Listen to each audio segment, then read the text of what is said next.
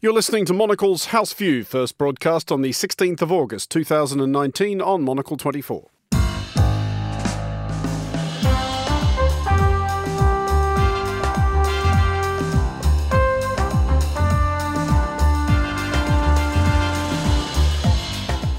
Welcome to Monocle's House View. I'm Andrew Mueller. Coming up today, a review of the week's big stories from our team at Midori House, including the attempts of the island nations of the Pacific to interest Australia in the seawater lapping around their ankles, the ongoing protests in Russia and what they tell us about a generation who can't remember communism and think they can do better than Putin, and South America braces itself for a possible return of Cristina Fernández de Kirchner to the peak, or at least the vice peak, of Argentinian politics.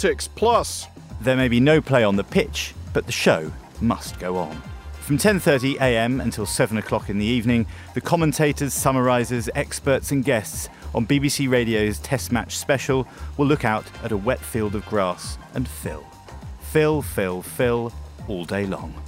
And not that anybody at Monocle 24 would know, obviously, but we'll discuss the fine art of padding out dead air, taking inspiration from the Zen masters of Test Match Special with Monocle's senior editor Rob Bound. Plus, we'll take a flip through the latest edition of the Monocle Summer Weekly newspaper with our executive editor Josh Fehnert. That's all coming up on Monocle's House View, starting now.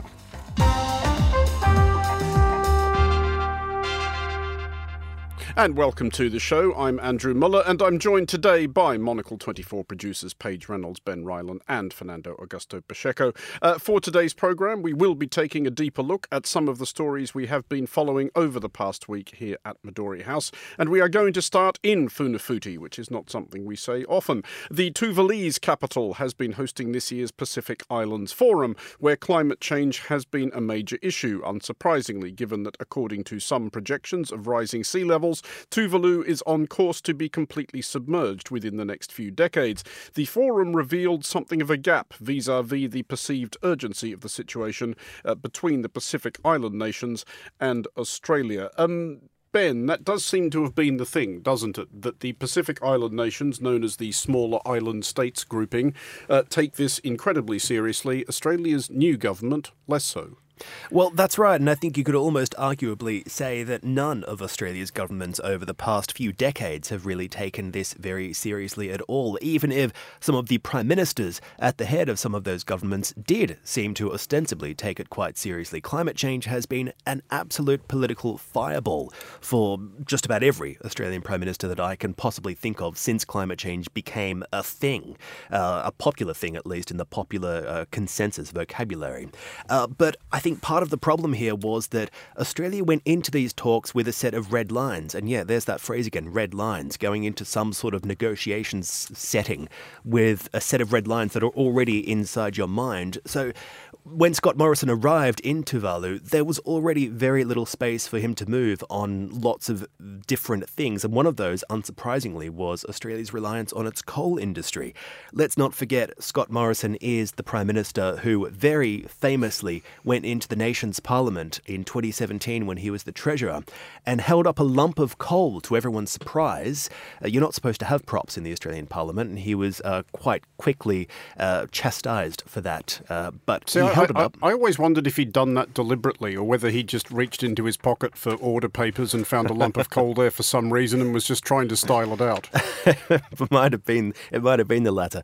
But he held it up and he said, look, this is coal, nothing to be afraid of. And then he went on a big tirade about how the coal industry had done so much for the Australian jobs market and the Australian economy over so many generations for the past 100 years. He's put himself out there as a very good friend of the coal industry. Scott Morrison is not the Prime Minister who is ever going to go to the Pacific Islands Forum and to commit Australia to what was supposed to be called the Tuvalu Declaration. It just wasn't going to happen. I mean, Scott Morrison did go to Tuvalu. His Deputy Prime Minister, Michael McCormack, did not. And while the Prime Minister was in Tuvalu, was overheard remarking at home that they, by which he meant the Pacific Island nations, will continue to survive because many of their workers come here and pick our fruit. Our fruit grown with hard Australian enterprise and endeavour. That possibly wasn't the most tactful contribution he could have made at this point. No, and I think It's not tactful at all. Australia has quite obviously walked into this entire situation with an attitude of dismissiveness. I don't think anyone has taken it that seriously. I suspect a lot of them were laughing at the idea of senior politicians having to travel to a place called Tuvalu at all. But look, the saddest part about all of this, I think, was that even though Scott Morrison had committed himself to negotiations and discussions that did, to his credit, stretch over 12 long hours, a lot of what we now know, a lot of the discussions were directed at trying to remove certain pieces of wording from what became the what was supposed to be the Tuvalu Declaration, but eventually became a communique with qualifications. And a lot of that was spent trying to remove words like crisis and references to the coal industry. So basically, Australia didn't want the end result of this to be something that pointed out that climate change is actually a crisis affecting the entire globe. They wanted to soften that a little bit. They wanted to soften the wording so we could walk away with this without feeling as if perhaps Australia was starting to take climate change seriously. And Australia's whole aim seems to have been to boost the spirits of the coal industry, which of course goes completely against what all of the Pacific Islands were hoping for, and certainly I think makes it very clear as to why Jacinda Ardern came forward and said, well, after all of this, Australia is going to have to answer to the Pacific. And, I mean, look, she's absolutely right. Climate science is undeniable. So this might not be a pressing domestic political issue for Australia right now. But, Andrew, as you know, you're Australian. Bushfires are an annual event in Australia. Indeed so. And most of the time they are deadly. And they're always incredibly dangerous. They're only going to get worse. So it may not be a domestic political issue for Scott Morrison personally right now, but give it a couple of years, maybe just give it a couple of months. Undeniably, this is going to happen at some point, and who knows what that blowback is going to look like. Well, as you mentioned, the smaller island nations of the South Pacific did get a slightly more sympathetic hearing from Kiwi Prime Minister Jacinda Ardern. We can hear some of what she had to say. If we all took the perspective that if you're small it doesn't matter, we wouldn't see change. Every single little bit matters, and so that is why New Zealand has joined that international call. It is why we speak, I believe, strongly on the international stage around these issues, but ultimately we all have to take responsibility ourselves. My reference was to the fact that Australia has to answer to the Pacific. That is a matter for them. That was the New Zealand Prime Minister, Jacinda Ardern. We should alert our listeners to the fact that our Kiwi studio manager, David Stevens, was literally punching the air while she was talking there. He's doing it again. Paige, are you speaking as a Northern Hemispherian? You're now representing the entire peoples of the Northern Hemisphere. Are you slightly more impressed by Jacinda Ardern's view of this than you might have been by Scott Morrison's? Well, I may be sort of born in the Northern Hemisphere, but lest we forget, I also possess a New Zealand passport, so I'm a little. They're everywhere. I'm a little biased. I think I would be sort of pumping in the air just like David if I wasn't worried about that making some kind of hideous sound on the microphone. So, yeah, Jacinda Ardern again, just sort of coming out on top. I mean, I think she's just she's quite an impressive political figure, and we're big fans of her here at Monocle. And Andrew, if I may say, I'm feeling slightly depressed. I'm a big fan of Jacinda, but I come from a country where we're having severe problems that relates to climate change as well. My president, Jair Bolsonaro, since he became president, the levels of deforestation have been increasing. So, I mean, it's such a shame when leaders, they really don't take care of that, and it's bad for the soft power of a country as well. Just last week, Bolsonaro created a fight with Germany and Norway as well, so they had to remove the funding they do to the Amazon. So yes, I can totally understand some of the Australians' frustrations with Scott Morrison. I think, Andrew, it does make it clear though this is a people-powered thing. The politicians are only going to follow what they know that their electorate is believing. So this is only going to become a political issue in Australia when the people, the voters, decide that it should be. So for that reason, it really is up to everyone, not just the politicians. OK, well, let's move seamlessly along to an electorate where it's slightly less clear that the government is governed one way or the other by the views of its electorate, i.e. Russia, where protests are expected in Moscow for the 6th consecutive weekend. This is despite heavy-handed countermeasures, including mass arrests, threats of long prison sentences and plain unreconstructed walloping. The protests will have added piquancy this weekend, today being the 20th anniversary of Vladimir Putin's first appointment as Prime Minister by bibulous then-President Boris Yeltsin, who may not entirely have understood what he was enabling or indeed who Putin even was. It is a reminder that many of the young folk demonstrating against Putin have known no other leader. Paige, how important a part of these protests is that, the generational aspect? Because this is an interesting generation of Russians, isn't it? They barely recall any leader but Putin. They would almost certainly have no meaningful memory of the Soviet Union. How different are they from the people who were raised in the USSR, as of course men of Putin's generation were?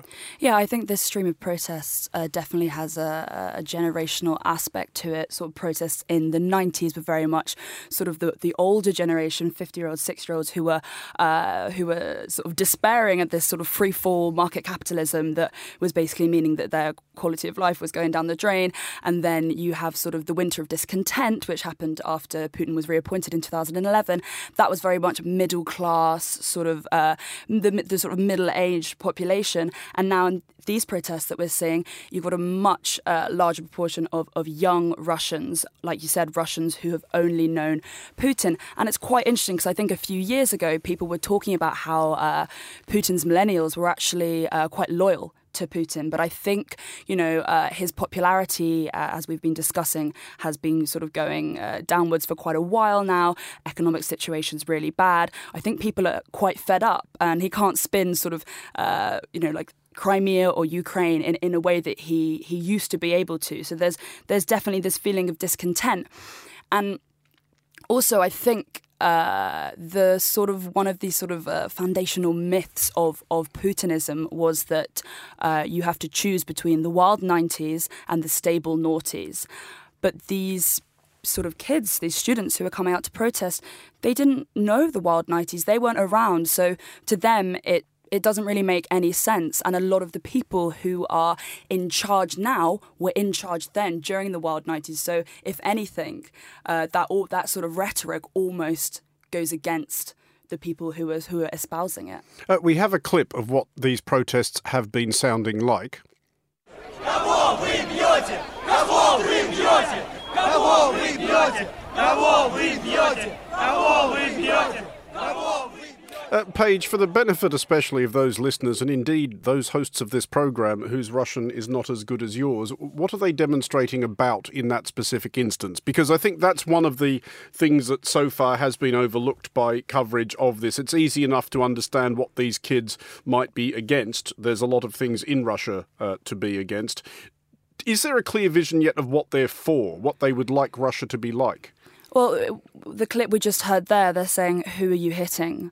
And I think the protests in Moscow over the last sort of 5 weeks, and also the protests that we've seen in Hong Kong, a lot of the upset now, as the protests have developed, is actually about the police brutality and the mismanagement of a lot of these protests that started quite peacefully. Quite interestingly, I was reading today about how the chants have basically changed from let them run to let them out. So it used to be about the Moscow parliamentary elections, the reason for these protests. So there were lots of opposition candidates who had denied space on the ballot for Moscow parliamentary elections in September that usually go without much fanfare. But now, due to the mass arrests and the sort of brutal ways that the government has been cracking down, the people are now protesting against the management of these protests. And you can see the same thing in Hong Kong. It was about, the extradition law, but now it's about Carrie Lam's mismanagement of the entire process. And I think that's quite interesting. It really highlights how this is very much a sort of structural issue. To bring everybody else at the table in as well, what do you think we're learning, not just from Russia, but from Hong Kong, as Paige mentions, about the way that the logistics and techniques of protest are evolving? Because the obvious point of comparison, or one obvious point of comparison with the Russia protests, is with the colour revolutions of Eastern Europe in the early part of this century, a few of which I covered, especially in what was, what is, I think, was still technically Yugoslavia when they started, or about what was left of Yugoslavia, but in Serbia and later in Albania. But that was all organised pre-social media. It was organised online to a large extent, but there wasn't Facebook, there wasn't Twitter, there weren't variations on those. What difference is that making? Well, it's obviously it's much easier to arrange a protest now in the age of mass communication. You can do that quite easily. But I think what's more remarkable is that the nature of protesting hasn't actually changed all that much. You can have all these tools at your disposal, but at the end of the day, what really matters is this deep political belief in young people, often, that we can make a change, and perhaps a sense of responsibility that indeed we must make a change. You see it in the young people in Hong Kong, and you see it in the young people in Russia and various other places around the world as well, various other movements that I'm sure we haven't spoken about enough. But that idea doesn't just come about because of social media, because of technology. It has to be built within the spirit of the various communities at hand. And I think what we're seeing is that, as has probably always been the case, we tend to underestimate young people no matter where they are in the world. I would agree with what Ben was saying. It's definitely a young people having this kind of fervour and this desire for political change. But I do think that the digital infrastructures we have now have enabled the protesters to be able to go about this differently, particularly in two states that are quite authoritarian about internet usage. So in Hong Kong, there have been reports that protesters have been communicating and assembling through apps such as Tinder, Pokemon Go, which is a game app, and the app that both the Russian protesters and young protesters in Hong Kong have used is Telegram, which is an encrypted messenger service. And actually, in regards to Russia, there's actually a Telegram bot that's now offering legal advice to young protesters that have been arrested. And I think that those kind of sort of different social medias are definitely having an effect on... It's weird, isn't it, to think that we have got people past the point with social media, I think, where, say, 10, 15 years ago, the instinctive response of any authoritarian regime might just have been to pull the plugs on it and shut it all down. But I think now you would probably run the risk of even bigger protests for doing that than you would by just continuing to govern in an inept and corrupt fashion that prompts protests of a more standard size. And one thing I would like to mention about protests, I'm not sure if I can compare directly to Russia and Hong Kong, but one thing that protesters, they need to understand, they need to have a clear aim, because we had protests in Brazil in 2013, which in some ways it was the downfall of President Dilma Rousseff and the rise of a far-right government. And the reason for that, because the protesters, they split in several groups. So then what started because of the price of public transport, in the end, he was complaining about everything. So it was quite perhaps something that we see in France as well, the Gilets jaunes, which is, there's a big division. So, but again, I'm not sure if I can compare directly with what's happening in Russia. Well, seeing as how Fernando has invoked Brazil there, let's now move seamlessly along to South America, specifically at Argentina, the president of which, Mauricio Macri, probably assumed until last weekend that he was assured of a casual saunter to victory in this coming October's presidential election. Last weekend, however, he was roundly spanked in a primary election by his rival, Alberto Fernandez, who is running in cahoots with former President and former First Lady Cristina Fernández de Kirchner, who is attempting to add Vice President to her resume. Markets went instantly into sell what you can and burn what you can't mode, wiping another 30% off the already whimpering peso. Macri has since announced some emergency measures. Fernando, why didn't anyone see the Fernández-Kirchner surge coming? Because everybody seems to have been surprised by that, including Fernández and Kirchner. Well, I think people were surprised, by the large margin that Alberto Fernández won, 15 points. I did think they were going to win, to beat Macri, for a simple reason that the economy in Argentina is not doing well at all. Unemployment is rising. The levels of poverty were increasing. And let's remember, when Mauricio Macri was voted in 2015, was precisely because... It was his whole thing, wasn't it? Yeah, I'm a liberal, I'm a centrist, and of course, especially in her latest years in power, the economy in Argentina almost crashed under Cristina Kirchner. But it's fascinating that Mauricio Macri, after his loss, he did a series of measures. But to be honest, his measures are something that Cristina Kirchner would probably do. They were very populist, to increase the minimum wage, income tax cuts, cuts, increases in welfare, froze petrol prices. I think voters will not really believe in him in a way. I think it's going to be very hard for him to win in the first round. Or they'll ask, if all these ideas are so clever, why didn't you do them before? You mentioned there's something I did want to pick up on, because it's a thing I find curious about the decision that Argentina's voters appear on the verge of making. You're quite right to point out that Mauricio Macri's whole thing was, I'm a sensible centrist, I will fix Argentina's economy, and so far at least he has not done that. But as you correctly point out, going back to Cristina Fernández de Kirchner, for all that she's the vice presidential candidate, not the presidential one, given her record on maintaining Argentina's economy, seems a weird decision for Argentina's voters to make. Well, that's true, as I said, in her latest years in power. But the reality is, when her husband was in power, Nestor Kirchner, the Argentine economy actually was doing pretty well. Was one of the countries that grew the most. The poverty levels in Argentina really, really dropped. And I think some people, they have kind of this memory of it. And as I said, in the last years, there's been a few problems here and there. And let's be clear here. Alberto Fernandez is different than Cristina. I mean, okay, well, they're very similar. They're in the similar party, but he's more of a centrist man. I think he can work with opposition parties as well. And she was quite smart to decide to be vice president, because I don't think she would win an election if she was going to be the candidate. I have to wonder, Fernando, if a lot of this has to do with when you have a situation where a country is simply voting for change. I can think back to an election not too long ago when Tony Abbott won an election in Australia. And, of course, no one in Australia, I wouldn't say no one, few people in Australia would admit to actually voting in favour of Tony Abbott. I think a lot of that was a vote against the government that came before him. And it's a similar situation, I suppose, that we've seen in the United States, where you've got a reaction against a certain other person, and that ends up taking the form of Donald Trump. And it does seem to me that in many, many cases, a country is hungering for something different. They're not really, there's not a consensus on what they want different. And then that something else takes the form of something or a government, a new candidate who might not be the wisest choice, but at least provides some alternative. Is that where Argentina is right now?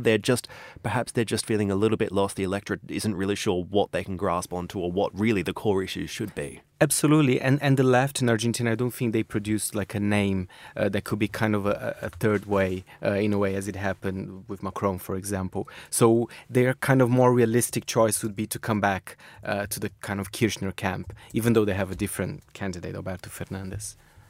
So yeah, it is quite interesting to see that. But this is populism all over, though, isn't it, Paige? And I guess this is something you need to be worried about where things may be going in Russia. It's one thing to decide that we want change, and that's a perfectly reasonable thing to decide. But what we often see from electorates, at least in recent years, is the equivalent of deciding to change your furniture and interior decor by setting fire to the house. Well, Ukraine is probably a good example at the moment of that, isn't it? With Zelensky, although that seems to... I'll admit I had my doubts voting for a television star without any political experience and an entire government behind him with even less experience. I mean, what could possibly go wrong? But it does seem that it's so far quite a positive story. So far, so good with Zelensky. I think a lot of people were rightly sceptical. But I mean, what I would say is that he hasn't been in power for that long. And I think he's only had a parliamentary mandate for around a month now.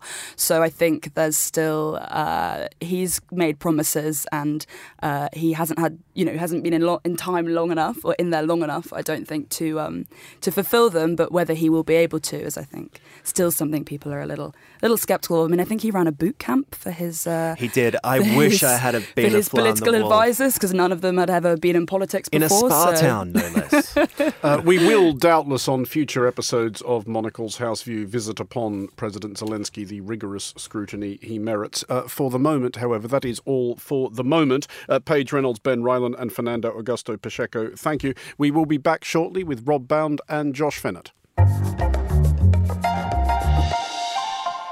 Welcome back to Monocle's House View. I'm still Andrew Mueller, and I'm joined in the studio now by Monocle's executive editor Josh Fehnert and its senior editor Rob Bound. Here in London, it is day 3 of the second test of this summer's Ashes series between Australia and England, a sentence which will make almost no sense to listeners in the non-cricketing world, but do stick with us. As is traditional, it has been raining in London, which means two things. One, that Australia's triumphal, inevitable march to victory along the path cleared by the swishing bat of Steve Smith may be thwarted. 2, that broadcasters covering proceedings, especially on the BBC's Test Match Special, have been forced to resort to other means of filling the airtime. Rob, we should also mention, for the benefit of non-cricketing listeners, that the broadcasters of Test Match Special are sort of, they're Zen masters at this, aren't they? Talking for hours. Because the thing is, with radio as well, you can't stop talking, as we have all learned by doing this. Unless you have a nice sting. I like the... glad you brought you in your own little piano chord. Exactly, but you can't... If you are broadcasting on television when nothing much is happening... You can show some pictures of the covers, the crowd. Exactly. You can say to people, look, you're seeing what we're seeing, it's raining, there's a pigeon. Yeah, But exactly. on radio, you have to keep going. So in space, there is no one to hear you scream. A bit like on Test Match Special, Andrew, you have to fill, and fill some more. How do they do it, Rob? What is their secret? Well, I mean, on Wednesday, the first day of the second test, at Lord's, just up the road from our studios here, it rained all day. So the BBC, TMS, Test Match Special, broadcast from 10:30 in the morning until 7 o'clock at night without a single ball being bowled, without a single phase of play being enacted. So they talk about the quality of the rain, the depth of it, the wetness of the rain. They talk perhaps about some things swishing past on the roads outside the cricket ground. Maybe they play an interview with a Test cricketing great, normally an Aussie or an Englishman because it's the Ashes. Mm-hmm. And then they fill. Then maybe it's lunch. They come back, maybe a glass of Chablis has been taken, and then they get a bit silly and creative, and they start talking a bit again about the wetness of the rain. And of course, it's a great tradition on Test Match Special, as you and some of our listeners will know, for listeners to send in cakes. This morning, during some of the disrupted play, a young 8-year-old girl called Izzy was invited onto the programme with Jonathan Agnew, the chief cricketing correspondent at the BBC, and Jeff Boycott, the legendary curmudgeon and English Test batsman, to taste a cake. And it was fairly partridge-ish radio, but normally even the filling on TMS is emollient, like a perfect Victoria sponge. Because I did want to put it to you, Rob, given that Test Match Special, as we've established, is basically a studio full of middle-aged white men talking about nothing for hours and bloody hours. They basically invented podcasting, didn't they? Yeah, exactly. I think exactly. Brian Johnson and John Arlott need some serious finder's fees for the genre that is podcasting, with which I think you're familiar. I mean, given that we are in this studio, professional broadcasters, okay. Pause for gales of audience laughter there. What techniques have we developed among the three of us here gathered for filling up dead air? Do you just talk very slowly, using unnecessarily superfluous verbiage? You can do that. I don't know whether any of the shows on Monocle 24 have been prey to all filler, no killer. I remember when we started the radio station 8 years ago, don't know how long it was ago, some of our editors who are dearly departed of this parish had to talk about sort of Finnish scissors, a Finnish scissor manufacturing factory for about 4 hours. And it sort of became a running joke whether you could get Fiskars into the conversation. Is this the point at which you introduce the only person in the room who hosts 2 shows a week about design? That's right. Literally part of my professional remit. Well, Andrew, going to your point about how you fill dead air, I think sometimes you've got to become a bit of a politician and you get asked a question by, say, Marcus, our Finnish, to come back to the theme, broadcaster and the host of The Menu, about what your take on the Houthi rebels or the fragile situation in Sri Lanka is when you haven't done your research and perhaps that's not your home turf. I think you've just got to sometimes answer the question you weren't asked that you do know about. I think that's good advice, right? That's the way to steer it, yeah. The phrase "only time will tell" can be helpful yes, in situations like that. When things like this get talked about, or indeed when things like this happen, I can still wake screaming in the night recalling several million years ago when I used to host a very late-night radio show on an inner-city community station in Sydney. Both the turntables broke down. This is how long ago that was. The cartridge machine wasn't working at all. And I can hear tweens Googling as we speak. It was past midnight, so there was nobody I could call, and I had 4 hours to go. I would like to apologise, not that I imagine anybody was still listening by the time I clocked off, but apologies if any of those people, by some astounding coincidence, are listening now. What did you do? Did you did you put on a continuity announcement and leg it out to the car and get a tape? No, as I recall, it was basically a very slow, extremely detailed recitation of my entire personal life history from birth until that. On the subject of people that's not filling. That's hagiography. I know. On the subject of people inadvertently inventing things, I basically laid down the ground which that Norwegian bloke with the beard has profitably tilled ever since. So yeah, but I think we'll move off this subject. But I do want to. I thought this was going to get very meta. We were just going to sort of waffle on until the end of the programme. It's a real get-out clause here. And unfortunately, we don't have 7 hours to fill. That would be brilliantly meta to fill 7 hours by talking about how TMS fill for 7 hours. Yeah. But because it is available internationally, genuinely, if you are listening to this in a non-cricketing part of the world, even especially if nothing about cricket makes any sense to you at all, I do recommend tuning into TMS on a day, and it's very important you do this on a day when literally nothing is actually happening on the field. This is where my American wife, I try and explain the rules of cricket, and we ramble through various bits, and I realise actually maybe it is quite a complicated sport when she turns around to me and goes, and they do all this on the back of a horse? I don't know. There is a. If only they did, that would be amazing. There is a song by the very fine Australian band called You Am I, called "Explaining Cricket," and the song is about the sort of strange detached view of reality you get when you're extremely drunk and you can't communicate what you're actually thinking to people, and the payoff line in the chorus is, "This is like explaining cricket to Americans." That's excellent. I'd love to know with what that rhymes. I think there's a bit of a soft rhyme of "again" in the previous line to Americans. But anyway, I feel like the presenters of TMS, we have deviated somewhat from the point at hand. So to return to another point entirely, that's a seamless segue. Monocle's Summer Weekly, the second edition, Josh, is out now. Yeah, it came What's out, in it? Well, lots of things, Andrew, including a few things that you've written yourself. But I like to think this is the way that some of our readers, when they're on the beach, when they're relaxing, when they're maybe away from the boardroom or the company that they run, or the drudgery of sitting in a cubicle. I don't know them. I haven't met them all. Not all of them are on the loo. I like to think that this is their way of vamping or escaping or getting out of those awkward time-filling conversations. So it is a Berliner size, big, beautiful, bold newspaper. It looks really good, doesn't it? It is. It's a beautiful product. And the idea is that we follow our readers to the beach, not in a creepy way. And that we're able to tell... And we massage sun cream into their thighs. In a journalistic sense. Only certain subscribers get it. I want listeners to understand fully that I left this studio some time ago and am no longer participating. So we've got some great stories. We've got some great scoops.